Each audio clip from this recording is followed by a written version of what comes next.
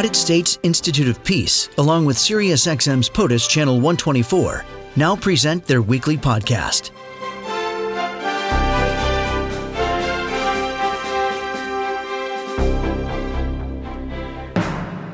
It's been a tragic situation to watch. The headlines out of Myanmar continue to be, as our next guest characterizes them, relentlessly tragic.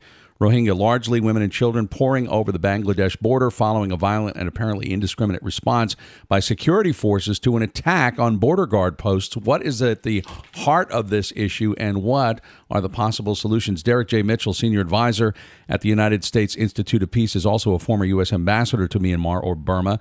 Tweeting at USIP, he joins us. Derek Mitchell, thank you for being on POTUS today. Good morning, Tim.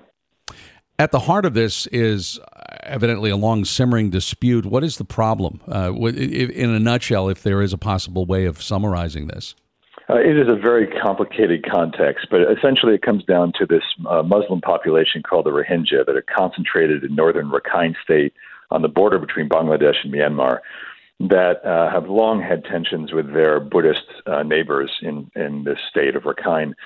And those communal tensions, I think, boiled over when there was an incident in June of 2012. It led to much more tension and violence and camps for the Rohingya.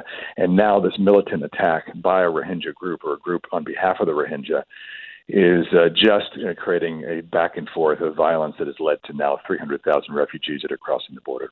I'm glad you corrected me, because I had always heard Rohingya, so Rohingya is the better way of pronouncing it. You're the former ambassador, you know better. So now I know moving forward. I also want to bring in the name of Aung San Suu Kyi, who is the Nobel Prize winner. She was always referred to as the lady, and some people think that her response to this has been insufficient.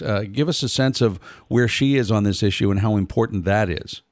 Well, she's in a very, very difficult spot. She's caught between two constituencies. One is the international constituency that expects her to be this moral icon, or this human rights icon, and she is very principled. I've had many conversations with her about this issue.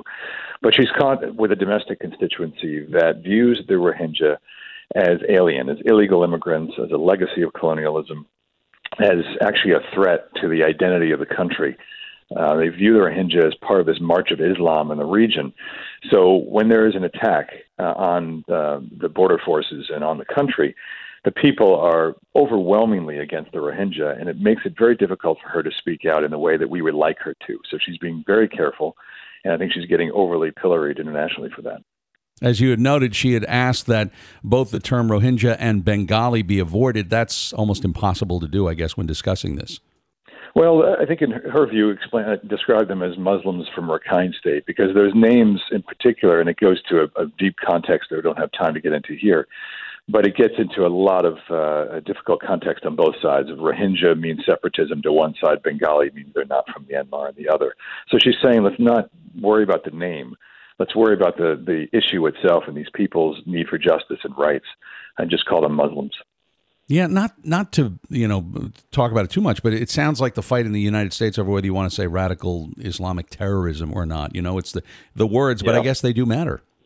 They do matter to some, but they can also be a distraction. If they're not helpful, then you have to be careful about using them. If they are actually they cause a problem for you actually addressing the underlying issue, and that's the case with the Rohingya Bengali issue.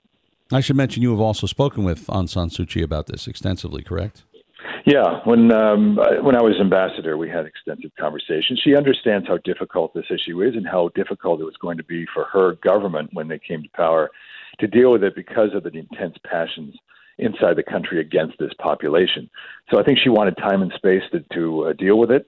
But now this militant attack, this group that has attacked on behalf of the Rohingya, there's some questions about where they're getting support and what their agenda is. It certainly has not helped for any solution, and I think that's going to complicate matters going forward. And what is the U.S. role in this, or what should it be in your estimation? We have to be partners, as the State Department discussed it. I think we have to, give voice, certainly for the tragedy that's occurring in Bangladesh, to the Rohingya. We have to get humanitarian aid desperately and urgently to those people, and ensure that whatever abuses are occurring in northern Rakhine State are are accounted for and cease. But then I think we have to turn to assisting in the implementation of a recommendation put out by a commission that Kofi Annan had led, and that actually put out their recommendations the day before this militant attack.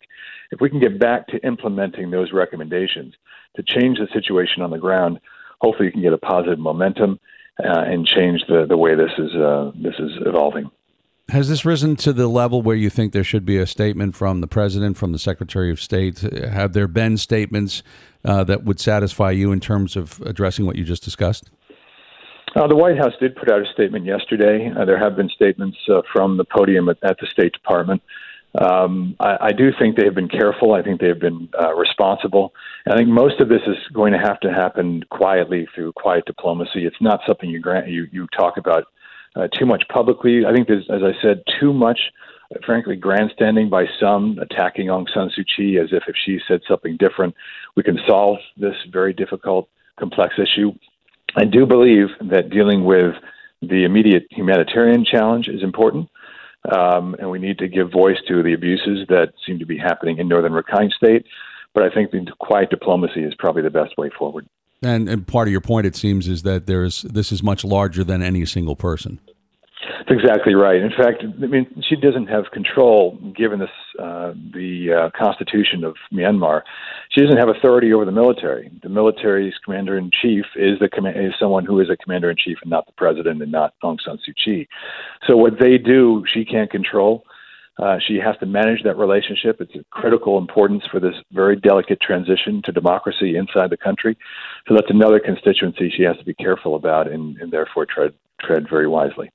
Obviously, it's a tragedy. It is one that is far away, and in the midst of all of what we're seeing take place in the United States with hurricanes, et cetera, it's a little bit harder for us to focus on it. We're so glad you were able to be here today to talk a little bit more about it. Derek Mitchell, thank you for being on POTUS.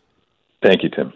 Derek J. Mitchell is senior advisor at the United States Institute of Peace. He is the former ambassador to Myanmar, or Burma, discussing the situation there with the refugees going across the border, and trying not to use the words Rohingya and others that they're talking about here. Anyway, that's a complex situation. We wanted to make sure you were able to hear more about it. The Twitter handle, by the way, is @USIP.